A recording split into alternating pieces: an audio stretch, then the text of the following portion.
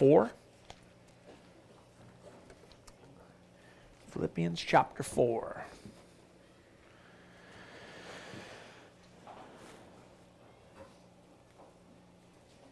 And let's pray as we come to God's word. Lord Jesus, just thankful, God, that we can gather this morning, that we can come to your word and expect, God, that you'll speak to us, that the Holy Spirit will bring application to our lives. And that's our desire, Lord. We just ask you that you'd come now and touch our hearts, Lord. Every one of us, we need you, Lord, to just open our hearts, God, to soften the soil of our hearts for the seed of your word today. And so, Lord, would you speak to us? Would you change us from the inside, Lord? God, we do not want to be just those who outwardly conform to religion, but those who are transformed by relationship with you.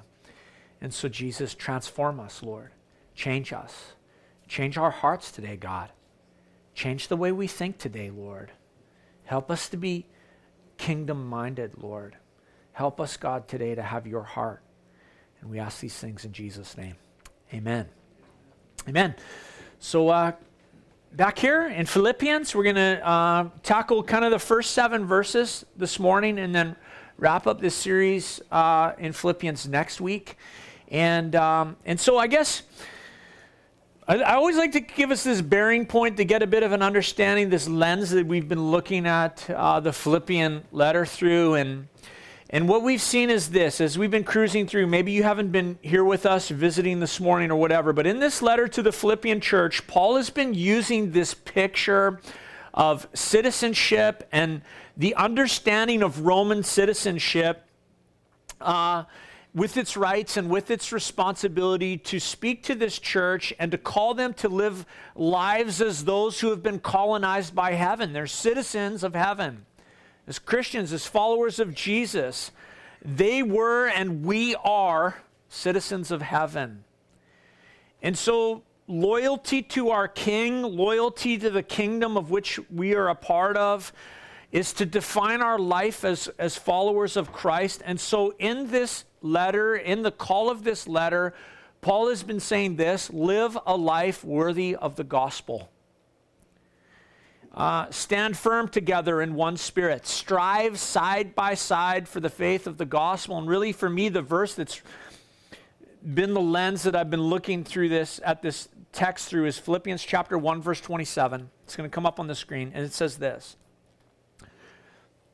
only let the manner of your life be worthy of the gospel of Christ, so that whether I come and see you or am absent, I may hear that you are standing firm in one spirit, with one mind, striving side by side for the faith of the gospel. And so as we come to chapter 4, Paul's been, again, talking about this concept of citizenship. He's going to get really practical now. And, you know, I would say this, I think when you talk about a relationship with Jesus, the reality is this, is that too many followers of Christ seem to live in a relationship with God that's always based on the past, you know. And maybe you might say they linger in the Garden of Gethsemane. They're lingering at the cross of Golgotha rather than at the empty tomb of Joseph of Arimathea.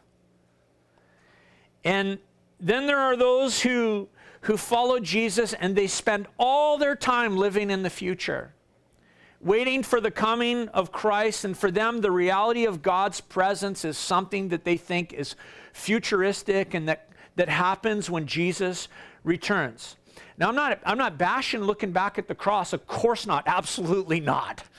Not a chance.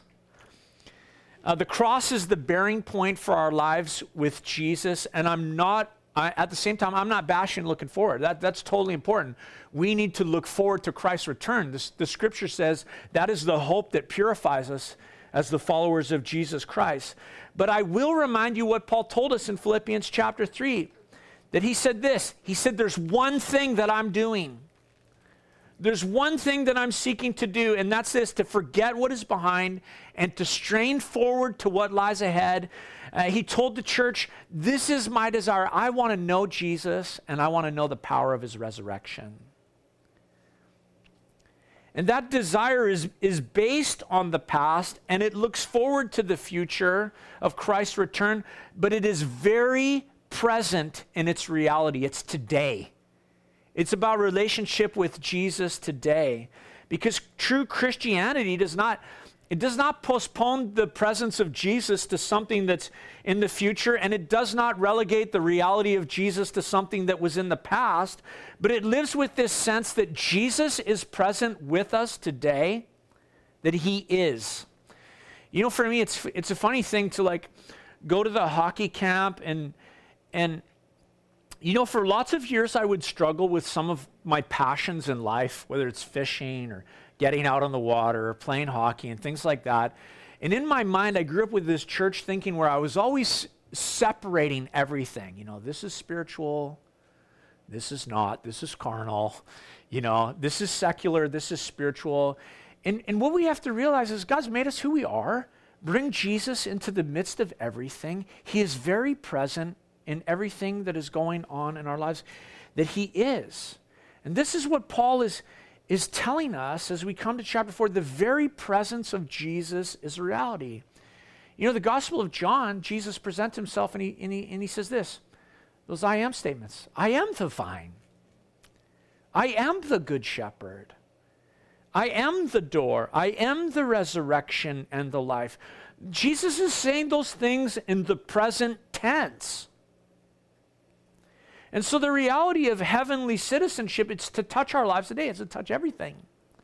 Everything we do, work, family, leisure, everything, Jesus touches it all.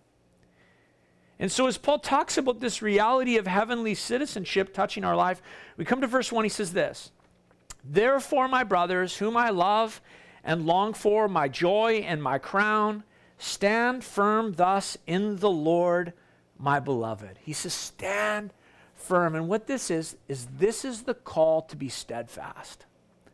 To be steadfast. Philippians 1:27 was, we looked at that just quick this morning. I read it to you. It's like the bottom slice of the bread, and he's layered on all the stuff that's in the sandwich, and now he's putting the top on the sandwich for me when I read that. And he says again, be steadfast. Be firm.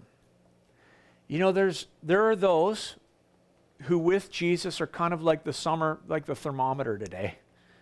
You know, the mercury rises and they flash up in zeal.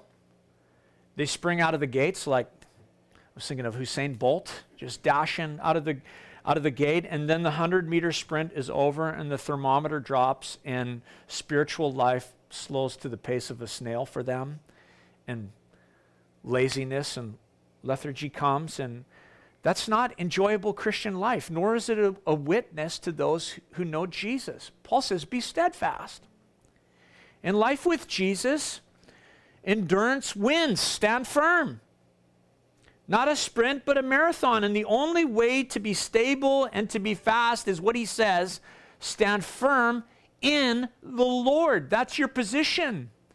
Stand firm in the Lord, because the only hope of stability is to build your life upon the rock.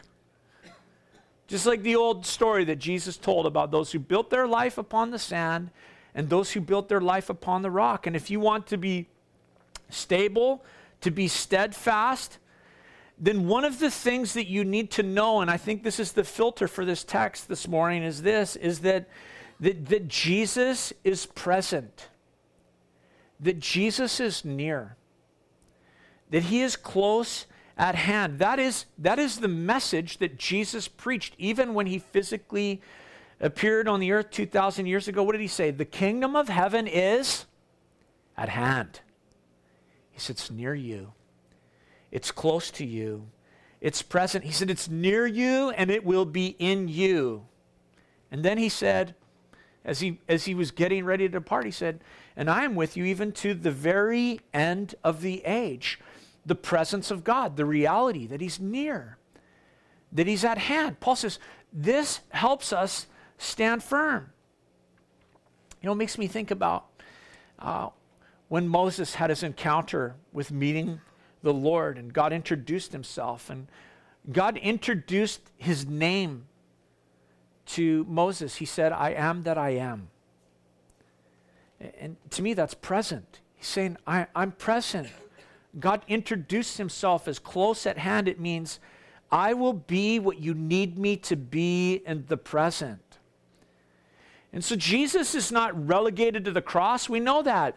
And he's not absent until his return. No, he is very present, and he is a very present help in the time of need, the scripture says. And so heaven's reality, the reality of citizenship, is to touch every area of life today. And so Paul begins to address some practical things. Check out verse 2. Now, I never know how to say these names. I entreat Yodia, I don't know, I think it says Yoda. I entreat Yoda, and I entreat Syntyche to agree in the Lord.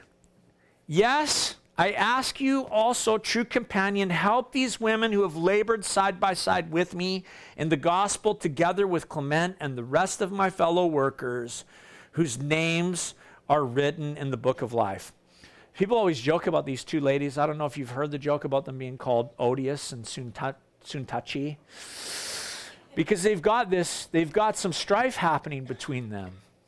And in the church, two women in the church, and between them was some sort of issue. Paul doesn't tell us what it is. It's significant enough to this point that Paul is in Rome and they're in Philippi, and he knows about it, and he's writing to address it. So it's affecting the church. It's affecting the body of Christ.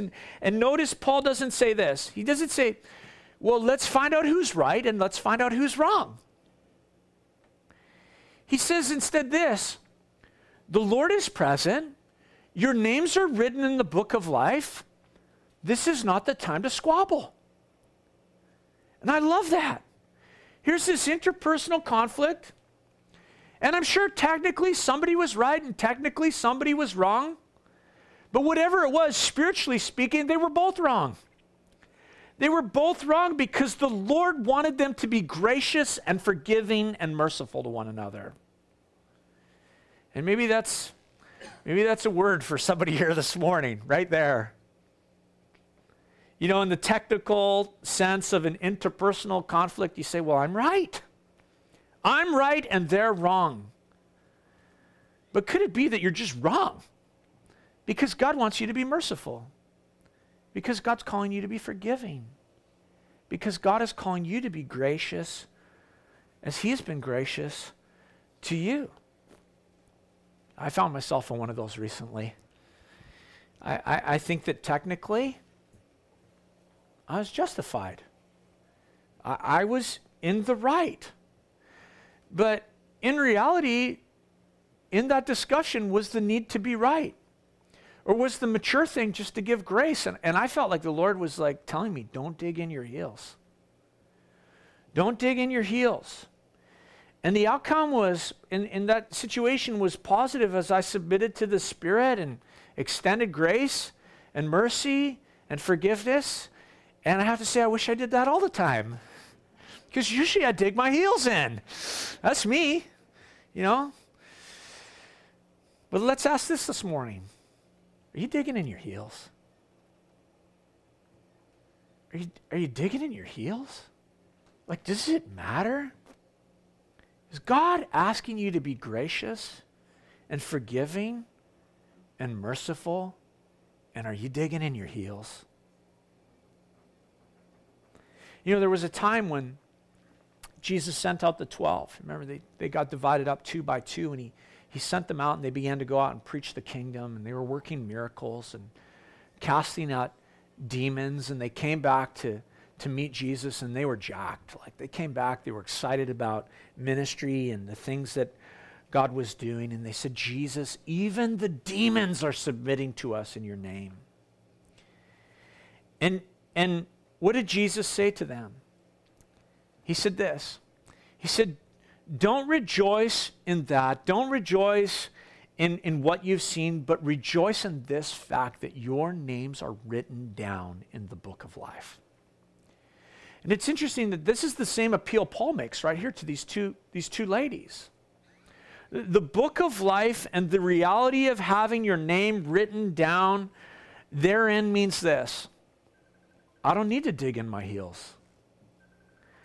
to these two ladies. You don't need to dig in your heels over this situation. The knowledge that Jesus is present in our lives, the reality that we're going to be with him in eternity and heaven and its reality should keep a smile on our faces every day and even help us in the midst of interpersonal conflict. And as I consider this text this morning, I just say, well, maybe the Lord just wants you to let it go. Maybe it's time to bring that issue to the foot of him whose feet were nailed to the cross. Yoda and Syntyche, agree in the Lord, he says. Agree in the Lord, be of the same mind. Your names are written down in heaven. And then in verse 4 he says this, rejoice in the Lord always. Again, I will say rejoice. You know, Paul's told us this throughout this letter. He said, I'm not afraid to tell you this again and again. It's good for me to tell you. And I think about this, I think, well, you know, the truth is I can't always rejoice in my circumstances. Can't always rejoice in the things that are going on in my life, but I can do this. I can rejoice in the Lord.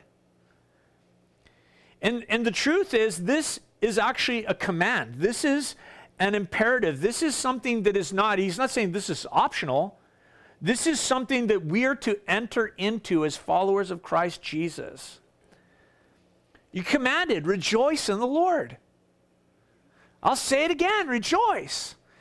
Now, when I think about that, I think, man, your reaction is probably like mine, a command. You're commanding me to rejoice in the Lord? How am I supposed to do that? Because sometimes we're dealing with stuff, going on, situations, things going on. Well, the key is verse 5. Look at verse 5. Let your reasonableness be known to everyone. The Lord is at hand.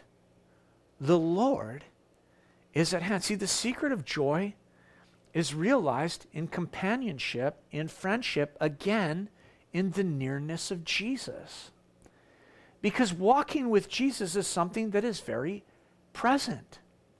Not relegated to the past, not restricted to the future. It's today. Remember when the disciples were in that boat crossing the Sea of Galilee? Jesus was sleeping in the stern of the boat, and they come face to face with a storm. The wind begins to blow at them. The waves begin to rise and break over the bow, and they're straining at the oar, and at face value, everything appears to be lost. And then they wake Jesus up. Say, hey man, don't you care? We're about to die in here. And he stands up. He rebukes the wind and the waves, and immediately everything is still. And then Jesus rebukes those 12 men for their lack of faith. See, what they failed to recognize in their life was the very presence of Jesus, even in the midst of the storm. You know, when life brings a storm, say, I can't rejoice. I'd say this to you. Look for Jesus. Look for him. He's right there with you. You know, any of you have been through a storm in life, and then you get to the point where you're on the other side of that storm and you get a chance to look back in hindsight and to think about it from the far shore. What you recognize is this. You go, oh, there he was. He was there all along. I was freaking out. I was losing my mind, and Jesus was there the whole time. Now I'm on the other side of it. I can see it clearly. I thought he had abandoned me. And you know, the truth is you can, as a follower of Jesus, as those who have Jesus present in their life, you can bear more than you think. You can endure anything. You can believe God in the face of a storm when the overshadowing presence of Jesus is realized. Look for him. He's right there, whatever storm you're facing. And it's because of the presence of Jesus that Paul says what he says next. Then these are two of my favorite verses in the whole Bible. Verse 6 and 7. Do not be anxious about anything, but in everything by prayer and supplication with thanksgiving, Let your requests be made known to God, and the peace of God, which surpasses all understanding, will guard your hearts and your minds in Christ Jesus. What does Paul say? You don't have to be anxious about anything. Why? Because Jesus is present always. Never will I leave you, never will I forsake you. I mean, we could just go on and on. He taught about the sparrows and birds falling to the ground. He said, I'll look after you. You seek my kingdom. You know, Paul begins to talk here about anxiety. What is anxiety? Anxiety is what's plaguing our culture, isn't it? It's the plague of our culture. And it's interesting, what anxiety is like feeling of worry, nervousness, unease about something that's unknown or some unknown outcome. And it actually means this, it means to be pulled in different directions. Your mind being pulled in different directions. Hope pulls you in one direction, worry pulls you in another, and in the process, what happens is you're pulled apart. Your mind is pulled apart.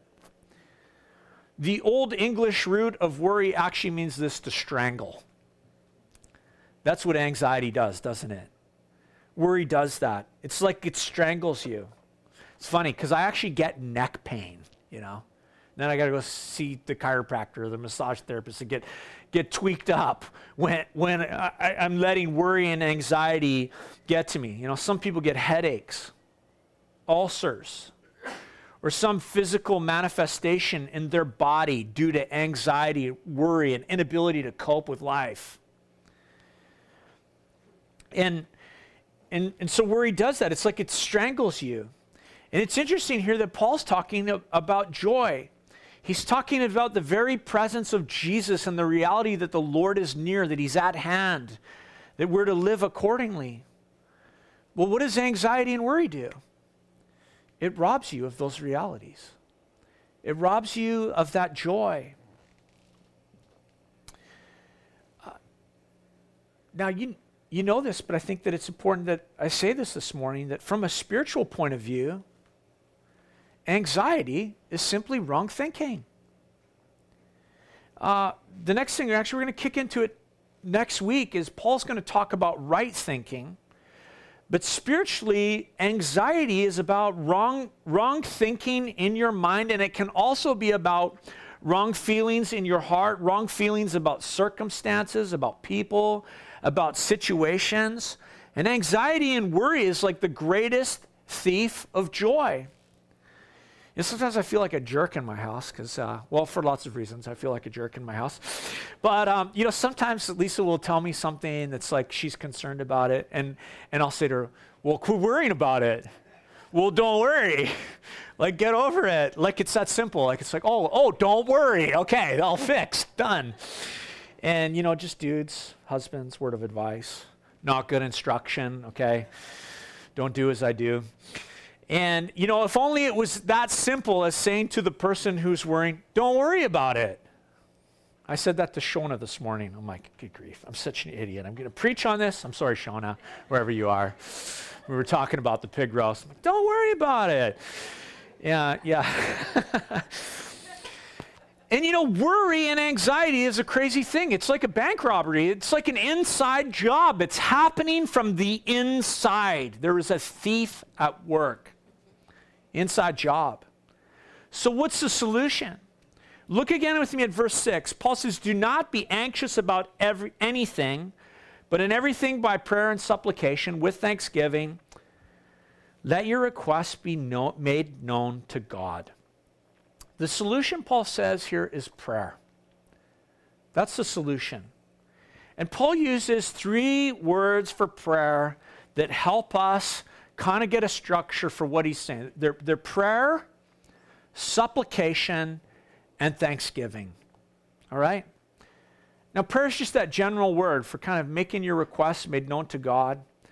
But prayer really does this. It encompasses the idea of worship, of devotion, of adoration. You know, when you find yourself worrying, what you want to do is this, is you want to train yourself so that the first response of your life is to get alone with God. Anxiety comes, worry comes. I need to get alone with God and firstly, I need to worship. I need to worship. Put some worship music on.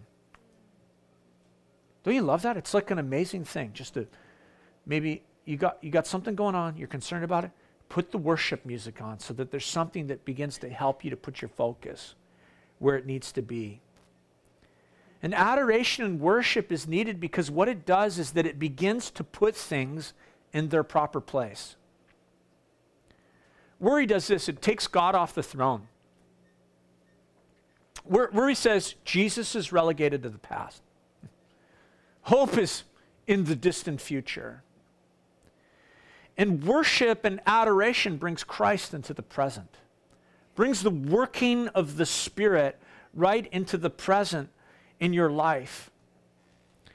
Worry, I would say, does this. It tends to push God off the throne, and it makes the issue, whatever it is, makes it bigger than God. And worship and adoration in the place of prayer begins to put God back into his spot in your life to say, you belong on the throne, King Jesus. I love the story in 1 Kings chapter 8 where Solomon stood before the throne of God. They were dedicating the temple. And the Bible tells us this in 1 Kings chapter 8 that he raised his hands to the Lord as he stood before the temple. I love that position. That's a good position to raise your hands. In worship, it's childlike for me. It's like, Daddy, I come in submission.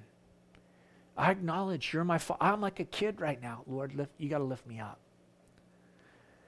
Solomon stood before that throne, acknowledging the Lord in heaven, and he raised his hands, and he said this, O Lord, God of Israel, there is no one like you.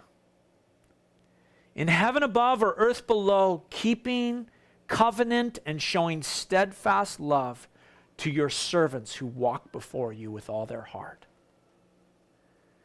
That's God in his proper place. That's why I love that prayer. There's no God like you in heaven above or earth below. You keep covenant.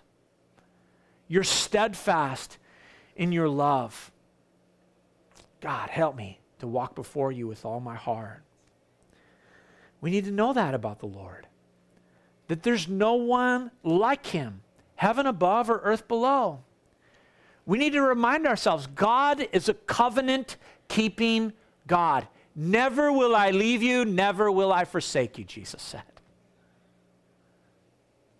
Steadfast in love. And in the midst of worry and anxiety, what's happening? Our heart's deceiving us. That's the wicked nature of the heart, to deceive us about the reality of who God is. And our heart can lie to us. Our minds can deceive us about the uncertainty of our future. We can be pulled apart between worry and hope, and anxiety begins to strangle you. Then you come to the place of prayer. You begin to worship and pour out the devotion of your heart and just declare to God how great he is. I love some of the songs we sang this morning. God, my rock. Holy is your name in all the earth. What were the words?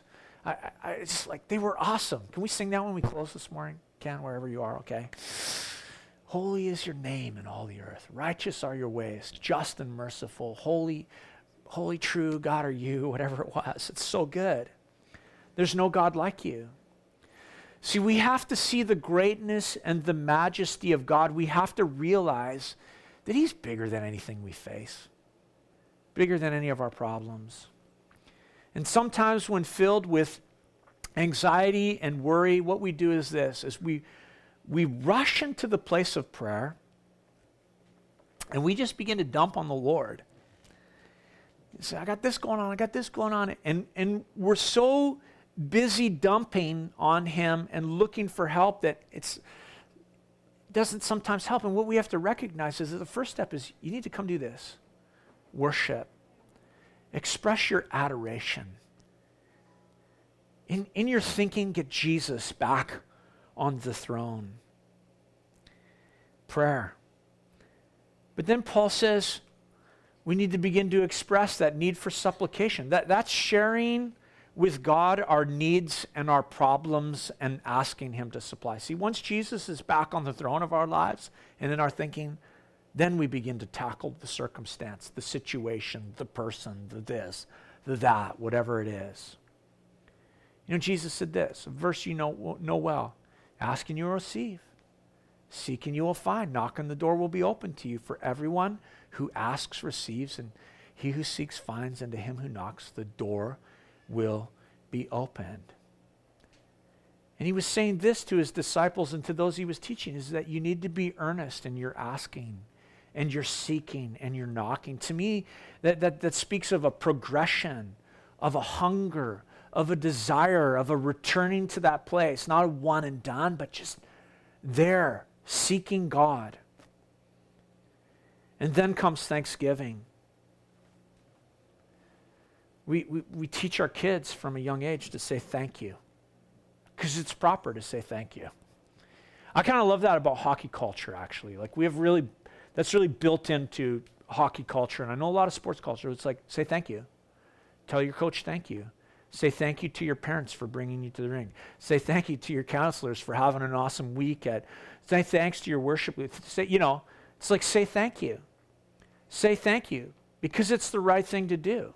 That's why we teach our children to do it. Because nobody likes a spoiled child. Anybody here like spoiled children? I think of lots of things about spoiled children, but like is not one of them, right? Because no one likes a spoiled child that takes for granted the generosity of their parent and others. Because there's something wrong about it. It's like just innate in you. You know it's wrong. It's wrong for a child to be ungrateful. And Thanksgiving is this expression of gratitude to God. Let me ask you, are you thankful to God? Are you thankful? When's the last time you said thank you? Does he even know? Or are you just a spoiled child? I was going over this. I have to repent thinking about that. Oh, God, I'll say thank you to you enough. And the question is this, does he know? Does he know that you're thankful for the things that he's done in your life? Do you thank him?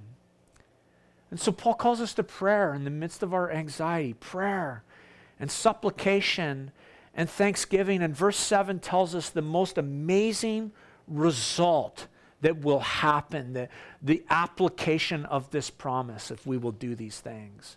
He says in verse 7, and the peace of God, which surpasses all understanding, will guard your hearts and your minds in Christ Jesus. Love that. It says the peace of God will guard your heart and your mind in Christ Jesus. The picture for guarding of your heart and mind is that of a garrison of soldiers. Like soldiers stationed in a fortress. Get that picture in your head. He says the peace of God will guard you like a fortress with all of its soldiers stationed around, on duty. Nothing will get into your heart or mind. Peace will take up residence. Remember Paul, like he's writing this, and where is he? He's in Rome. He's chained to a guard as he writes this. I bet he's just like, man, this is so awesome. So he's writing it. I just think that. He's penning this letter, and he's guarded day and night by this soldier he's chained to him. And yet at the same time, what's he chained to? The peace of God that's guarding his heart and his mind. It's amazing that the Lord says, I'll deal with those two areas that are causing you trouble, your heart and your mind. I'll deal with them. I always find it amazing because when you read this verse, because this is not a promise that situation will change or that circumstance will change. Did you catch that while you're reading that? It's not the promise that anything changed with regards to the person, the situation, the problem, whatever is at the root of worry and anxiety. It's not the promise that that will necessarily change, but it is the promise of a quiet confidence and a heart of peace in the midst of whatever's going on. Not the promise of the absence of trouble or trial or suffering or problem, but it is this promise that regardless of the circumstance, that God's peace will rule in your heart and in your mind. Why? Because the Lord's near. He's at hand. That's where his kingdom is. It's at hand. It is near you. And as Jesus said, it is in you, or it will be in you. And the heart and the thrust of this text is really this: live in the presence of Jesus. I'm actually saying this morning. When my heart is overwhelmed, I will look to you alone, God my rock, God my rock. They were practicing this morning. I'm like, Ken, that was like perfect song, man. I don't know. He might have been cheating, looking ahead or something. The Lord is at hand. When interpersonal conflict comes, the Lord is at hand. When joy is failing, the Lord is present. When you're irritated and you think there's no reason why you should yield to that person and you should just dig in your heels, the Lord is at hand. When worry and anxiety are overwhelming, the Lord is at hand. And the peace of God, which surpasses all understanding, will guard your hearts and your minds in Christ Jesus. You know, what Paul says here about peace is astounding, right? It surpasses understanding. You experienced it? It's like the greatest thing. It's a miracle. It's a miracle to have God change your mind like that. Go, wow, I just went from total anxiety and now there is a peace that cannot be defined or described. It surpasses my understanding. Jesus said that. He said, I'll give you peace and it won't be as the world gives. Be anxious for nothing. Nothing in the entirety of life should give us anxiety, because there is nothing that is not within the realm of what God's care for you, not within the realm of his presence. Nothing too small, nothing so big that Jesus isn't present, that your heavenly Father doesn't take notice. And so the call here is this: when the least bit of anxiety begins to rise up, go to your knees. Go in your prayer walk. Go to your prayer closet. One of the characters I love in the Old Testament is Hezekiah. And Hezekiah was a king who loved the Lord, and he had a deep walk with the Lord. But when the Assyrians and their army of 1 million soldiers were gathering, and there was a threat against Jerusalem, in his anxiety, Hezekiah made a big mistake.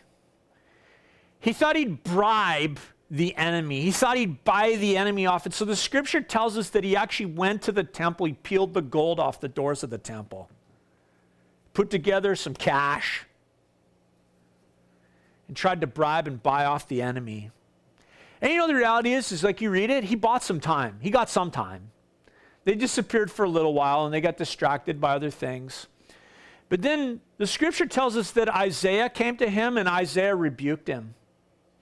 You didn't turn to the Lord, man. You turned to your own resources.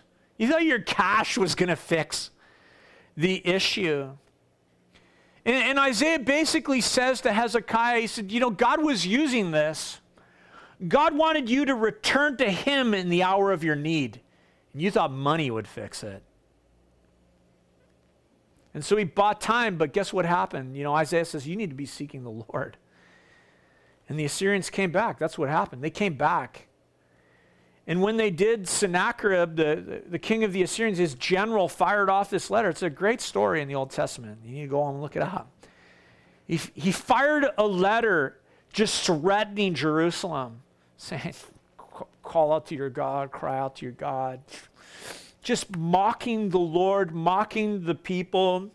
And when Hezekiah had tried his bribe and he tried his this and he tried it, and he finally listened to the word of Isaiah, and he took that letter and he laid it out before the Lord in the place of prayer, and he said, Lord, look what this man is saying about you and saying about your people and saying about your city, your nation. And he began to pour out his heart to the Lord, and then the Lord gave a word to Isaiah.